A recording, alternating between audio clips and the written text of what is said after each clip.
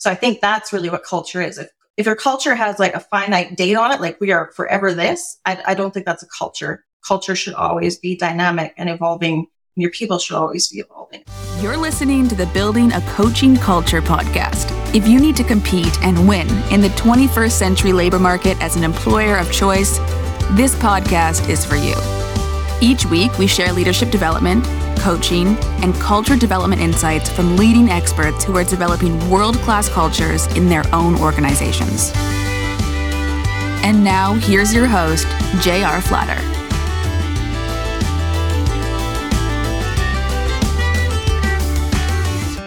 Hey, welcome back, everybody. I'm J.R. Flatter here today with my co-host, Lucas. Hello. How you doing, Lucas? Pretty good. Our distinguished guest today is Chrissy Cordingley, and we'll give you a chance to brag about yourself in a minute, so buckle in. We like to remind everybody who it is that we're talking to, leaders of complex organizations who are competing and succeeding in the 21st century labor market. We all know it's 24th year of the 21st century. It's virtual. I heard you a moment ago talking about this global organization that you work with. And so how do you create a culture? And for Lucas and I, we think it's a coaching culture. And so that's why we spend a good bit of our professional lives helping people build coaching cultures. So if you don't mind, I'm going to pass the mic to you for a few minutes and take some time and tell us your story, brag about yourself a little bit, brag about whomever you might be working with and alongside. So over to you. Thank you so much for having me. This is really great. I'm the managing director of Canada, Ignite Purpose Canada, but I'm also part of a global organization based out of Australia, which is just Ignite Purpose. We are a performance-centered coaching and consulting company. So we work with various organizations, mostly at the executive level, to do exactly that, to create a coaching environment where there's vulnerability, where a leader understands that accountability is for everybody, not just the people that they lead or just for themselves. You know, if there's a failure, everybody's somehow responsible for it. If there's success, it's a group effort. And also, one of the things we really, really believe in as well in a coaching culture is leaders need to be more curious than they need to be judgmental. So providing and creating spaces where they can hear possibly criticism about their leadership or things that maybe aren't going well and being able to approach that with a curiosity. So we work across the world. So we started in Sydney, then we moved to Canada. We're now also in the UK, South Africa, and the Philippines. So it's quite an enormous undertaking. And we're still a fairly small group. We're still only about 30 employees or so. And we're handling sort of really big projects, which is really exciting. Yeah, we have a lot of similarities with respect to our interest in leadership and development, our interest in a global audience. Talk to us about what does an engagement with you and your team look like? And what's day one? What's day 7? What's day 100? What does that all look like? Well, it's funny. It's interesting because often when organizations sign on with us, they think, oh, it'll be 6 months. And then 10 years later, they're still learning things, which is actually pretty exciting. I think the biggest thing that comes with one of our programs, so when organizations decide they want to work with us, they need to have a willingness, again, to be vulnerable and create a different environment. I mean, they have a culture, they have an environment that they've already built, whether that's by accident or on purpose. They have to be willing to see that shift and change. So when we start working with a company, we actually work with individuals first and make them ready to undertake a changing environment. So it's not just about leaders wanting their people to perform better. It's about, okay, when your people are performing better, are you the leader that can handle that? Are you the leader that can continue to help them grow? Or are they going to outgrow you? So we start with Grow Me, which is where we start. So we start with the leaders. We bring them together in one place where we talk about their individual strengths and how individual growth affects the organization. Then we move into lead others better, which is, again, those communication skills, those vulnerable moments where you can take criticism, when you can get, Brené Brown calls it the ability to rumble. So to be able to have discourse, diversity, disagreement, and actually use that to become better with your people. And then better together is how do you bring that all together now and take all these changes and learnings and make them transformational so that it's a continuous process of improvement with each other. Every conflict actually becomes something useful to the organization. So generally, people sign on for about a 6-month program where we do these Grow Me, Lead Others, Better Together workshops. Those are usually within 30 to 60 days apart from each other. And then there's individual coaching that goes in between that. Plus we do group and individual personality profiles, again, to just sort of help them understand themselves and understand their perception of not only their own behavior, but also the behavior of others and how they filter that. So that's really how we work. And then we've moved into some consulting and recruiting practices as well. But that's more of a consulting human resources approach. Wow, yeah, you hit on some of our favorite topics and mentioned one of our favorite authors. I doubt if a week goes by that I don't quote Brene Brown. So we're often talking about the coaching culture, like how coaching relates to the workplace, and then also having those, discrete one-on-one coaching relationships. How do you see those kind of synergizing? Are both necessary to kind of have this cultural transformation? Yeah, it all interconnects, and it's really important to do both and bring them together. So when our CEO, Christina, started the company in Sydney in 2012, one of the reasons she did it was she was an executive in learning and development in HR. And so she would arrange for all this training and coaching to happen, but she wasn't seeing the results. People would be a little more motivated for a while, but then they go back to the same culture that created sort of that behavior. And they're like, how do I behave differently when everything else is still the same? So that's what we do. So when we work with them, we teach them what the culture will look like as they transform. And then the individual one-on-one is, tell me about your week. Who did you have messiness with? Who can we help you navigate with, right? So it's not just about learning those moments in the classroom or even one-on-one. It's now, how do we apply those? So that's what we give our clients opportunity to do with us, is to, what are the actual steps to putting this into practice? Because it's easy to talk about conflict when there isn't any at the moment.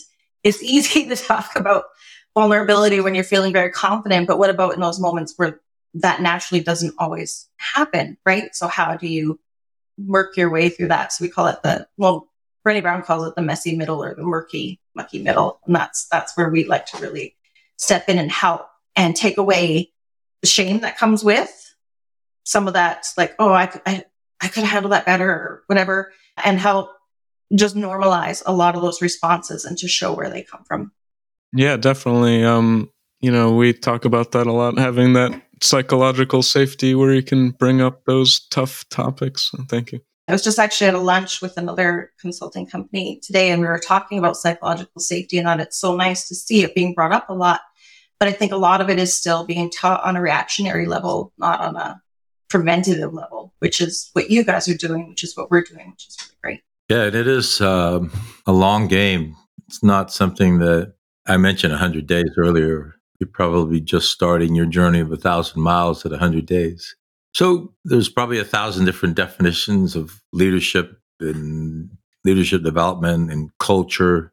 Tell us a story about culture. What is culture in the 21st century?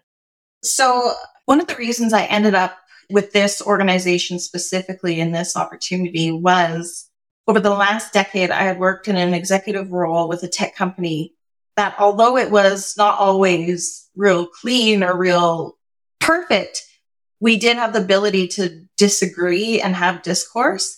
So even though we didn't always agree, which was often, there was still this safety around having some of these discourses. And even though we weren't perfect, we were very clear that we weren't perfect. And I really, really enjoyed that environment, even though it wasn't perfect. When I got recruited to a different tech company that sort of wanted to implement some of the same structure there. And unfortunately, when we got into discussion or dialogue about, maybe, have you ever thought about looking at this from a different perspective? There was a lot of pushback.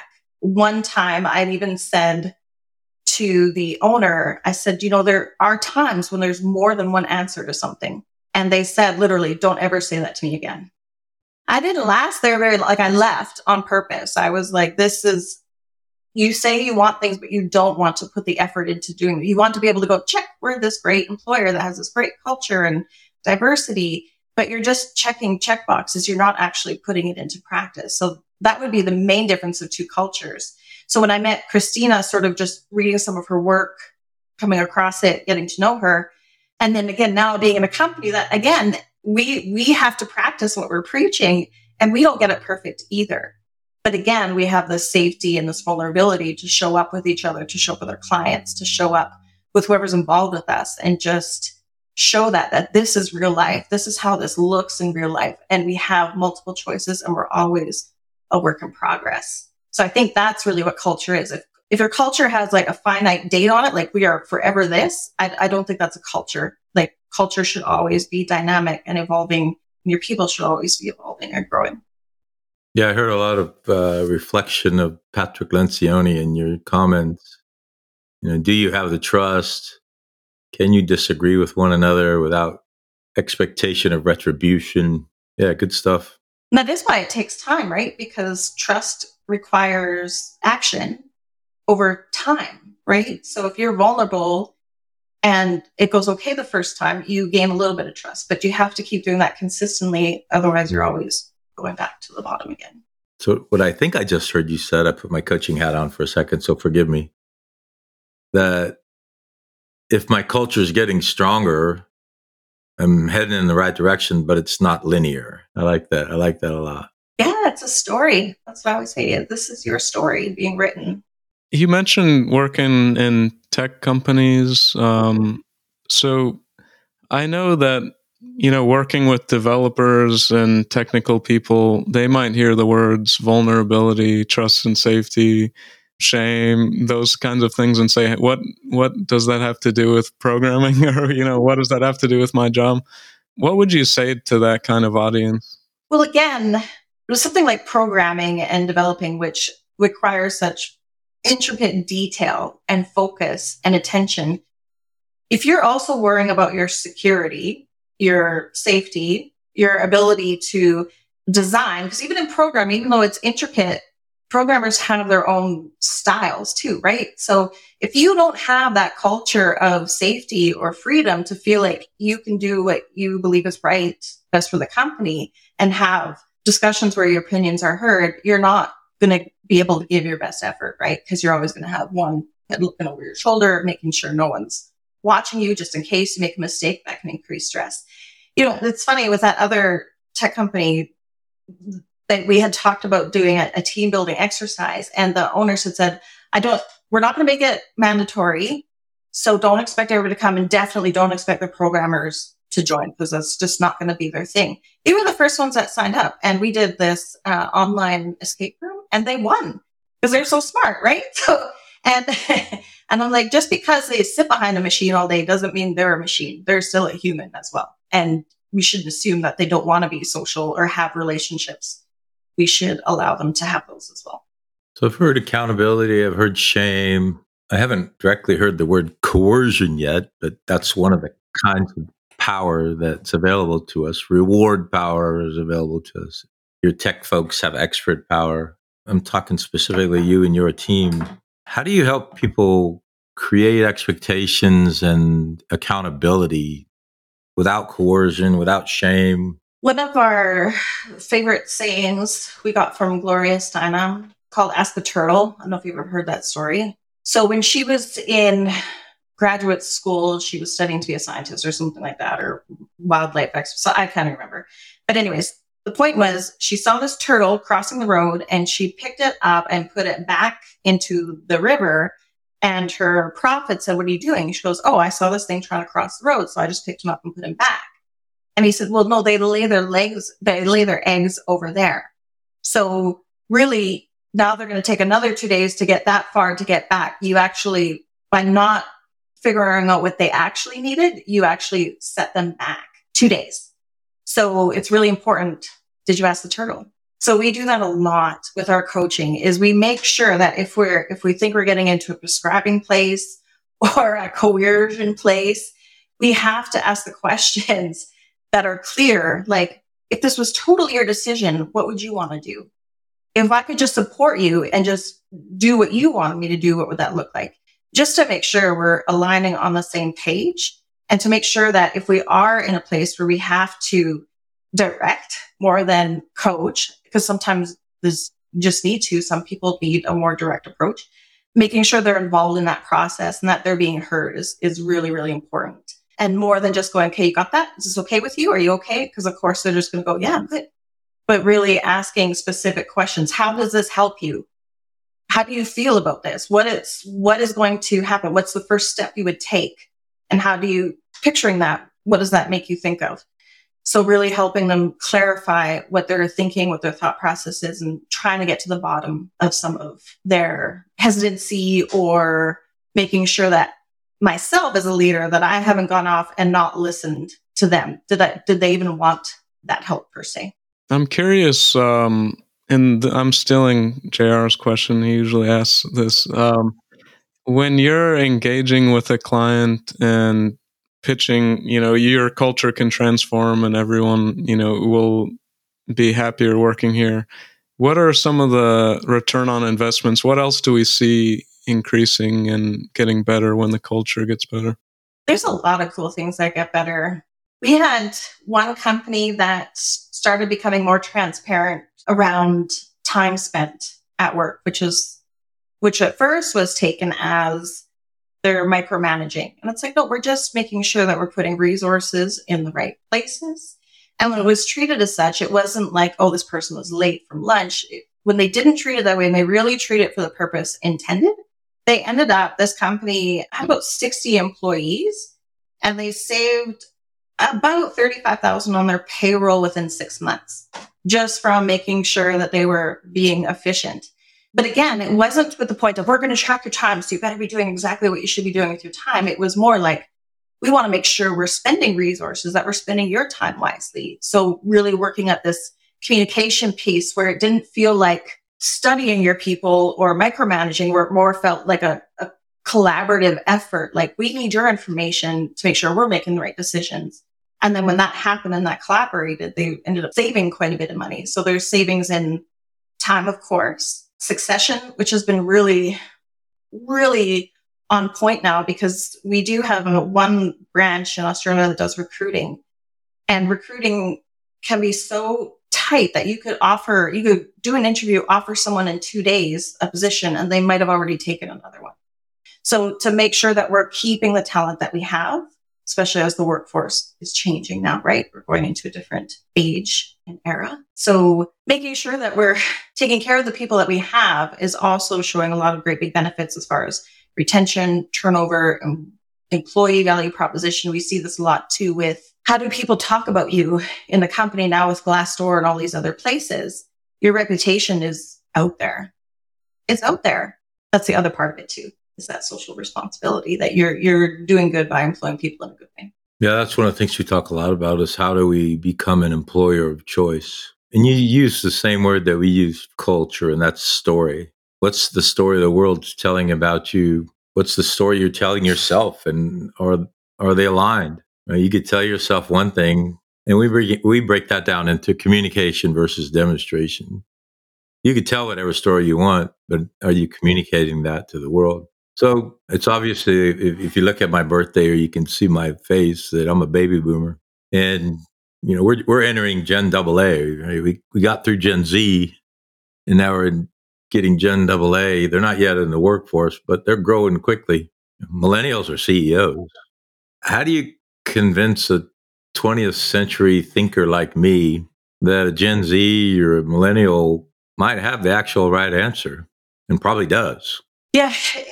Again, it depends on the willingness of that person to want to hear different opinions. If it is a resistance, then often we challenge the resistance itself. What is keeping you? What scares you about potentially being incorrect about this, or that there's potentially another correct answer to this issue? What is it exactly? And sometimes you'll find, I'm worried about becoming obsolete. The things that I love are all changing. And then you can start sort of addressing some of these saboteurs that are coming up in their mind and treat them more as opportunities, right? Like, you're in such a great place where now you can mentor, and now you can take what you have learned and share it with them who can share what they want to learn or what they're starting to learn or what they've experienced in their generation. And you can bring those together and find those common pieces and find out what we both can learn from each other. That's really amazing. I was so lucky when I started my career in coaching and consulting, and health and safety was where I started my career. And I was very young. I was in my early 20s. I was a female in the trucking industry. And I was so lucky that they would actually ask, well, what are your thoughts? Like, well, I don't know if I'm qualified to have any yet. They're like, oh, that's crazy because you're still a full adult that works here and you deserve to work here. So of course your opinion matters. So I was very lucky to have those types of examples of leadership. Some of those people are still in my life today, almost as like adopted family members. Very, very lucky. With people that are like, maybe what I see a lot of in sort of the getting close to retirement age is the hoarding of knowledge. Like they're worried that if somebody else knows what they know, they're going to become obsolete or not needed, and they're just going to get kicked out the door. So I always try to remind them that, like, no, this is your chance now to mentor and coach and share what you know with other people, because there's still foundations that are never going to change, right? Like if it's a core value, it's going to stay a core value. Some of the actions around it might look a little different as time evolves. The other thing I would also say to them too is like, well, you obviously care very much about this position and the role that you do. So what happens tomorrow if you win the lottery? Who's going to do this very important job exactly the way you do if nobody knows what you do? I used to say hit by a bus, and someone said that wasn't positive. So now I say, if you won the lottery and you left tomorrow, who would pick up your briefcase and carry on? And if you really do care about this role and this work that you do, then you're going to want to make sure that it succeeds long after you have decided to depart from here. And that sometimes can help comfort and just show them their value and that they still very much matter and are relevant, even in today's age. As often happens in these sessions, I get coached. Hopefully you don't send me an invoice, but you said something that indirectly told me change isn't necessarily a threat, which most human beings think that it is. It's just our instinct, but change is actually an opportunity for me. That's becoming more and more believable and more observable. 20 years ago, when Moore's Law was in effect, maybe not so much. I could learn to do one thing when I was 20 and expect to do it until I was 50. Those days are gone. I mean, Lucas has no expectation of that. His son Declan has no expectation of that. Just to think about like the whole person coming to the workplace, you want to get to know them and what makes them tick and things like that. So on that note, is there anything, hobbies wise or extracurricular wise that you're kind of a geek about that you'd like to share, that just give us some insight? So me as a person, as a human, well, I'm a mom. I'm a mom of teenagers, which nobody tells you how awesome that is. Everyone says, oh, it's going to be horrible. And then you have these two really funny, cool humans in your house. And that's been amazing. I am a nature person, so I'm not usually behind the computer if I'm not working. So where I live, I'm about an hour away from a beautiful forest and lake district. And I spend a lot of time out there, winter, summer, spring, doesn't matter, snowshoes or hiking boots. And I spend a lot of time outside in the trees, beside lakes, picking up cool rocks and cool leaves, just like I was 5 years old again. That was my favorite thing, to come home with little pockets full of rocks. And that just makes me happy. So that's my thing. That's where I spend a lot of time. And I do also eat plant-based. So I do a lot of cooking and finding out interesting new recipes. And it was really cool today. So I was out for that lunch with another company here. And the other person was also plant-based. So it was really, and we were like talking all about animals and stuff. It was awesome. Oh, you got to go to this grocery store.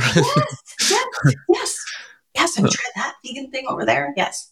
The teenager thing jumps out as well. Any coaching that's carried over to your parenting in that respect?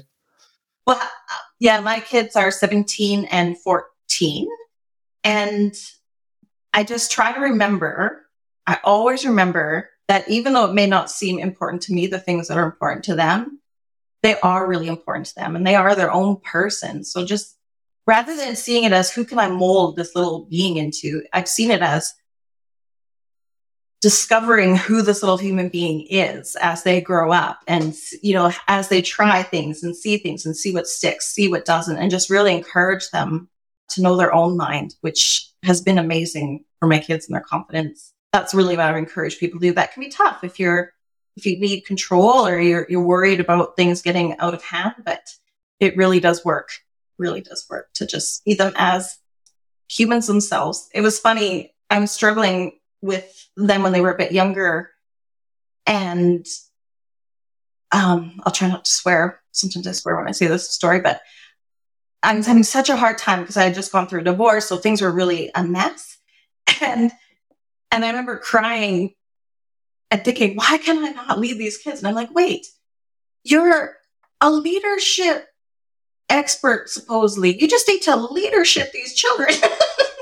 And that's what I did. We started having weekly family meetings where they got to bring up topics, and we didn't keep up with that routine, but it got me speaking to them a little more differently and encouraging them that they were safe to share what they thought, even if it was negative feelings about, our separation and all that good stuff. So that was really a turning moment. Like, leadership isn't just this thing you do. It's really who you are that matters. I think you've been to a couple Two Roads leadership classes. Maybe. Been around, a little bit. Yeah, there is a lot of similarities in your language and methodologies, and not to discount you or us, but at some point in having a doctorate in leadership and leadership development, we're humans and we're helping humans become better.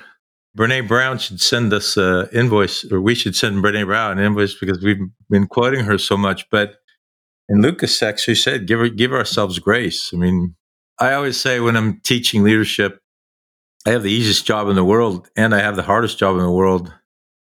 The hardest job because none of us are perfect. The easiest job, it's impossible to get people like us together, talk about leadership, talk about culture, focus on getting better and not get better. So very fulfilling, very joyful path. And sounds like you're doing amazing work. I don't know if you're connected to our folks in Sydney. We have some folks in Sydney as well. So we better connect the two of you. Yes, that would be great. Well, that concludes this episode of Building a Coaching Culture. I truly hope that this episode was helpful to you. If it was, be sure to follow us wherever you listen to podcasts. Maybe stop and give us a rating or a review, and share this podcast with someone who might find it helpful as well. Thanks again, and we'll see you next time.